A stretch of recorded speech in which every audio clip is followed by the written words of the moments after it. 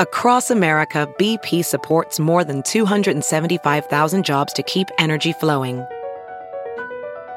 Jobs like updating turbines at one of our Indiana wind farms and producing more oil and gas with fewer operational emissions in the Gulf of Mexico. It's and, not or. See what doing both means for energy nationwide at bp.com/investing in America. It's Merriam-Webster's Word of the Day for September 2nd. Today's word is extemporize, spelled E-X-T-E-M-P-O-R-I-Z-E. Extemporize is a verb that means to do something extemporaneously, to improvise, especially to compose, perform, or speak extemporaneously.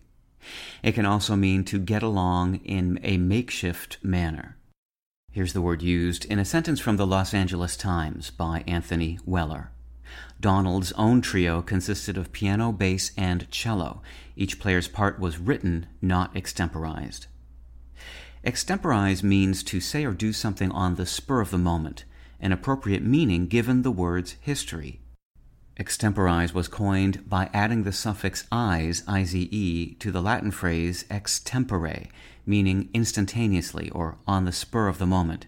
Extempore, in turn, was formed by combining ex and the noun tempus, meaning time. Incidentally, extempore was also borrowed wholesale into English, where it means extemporaneously and is pronounced extempore. Other descendants of the Latin extempore include the now rare words extemporal and extemporary, both synonyms of extemporaneous, and as you have no doubt guessed by now, the word extemporaneous itself. With your Word of the Day, I'm Peter Sokolowski. Visit Merriam-Webster.com today for definitions, wordplay, and trending word lookups.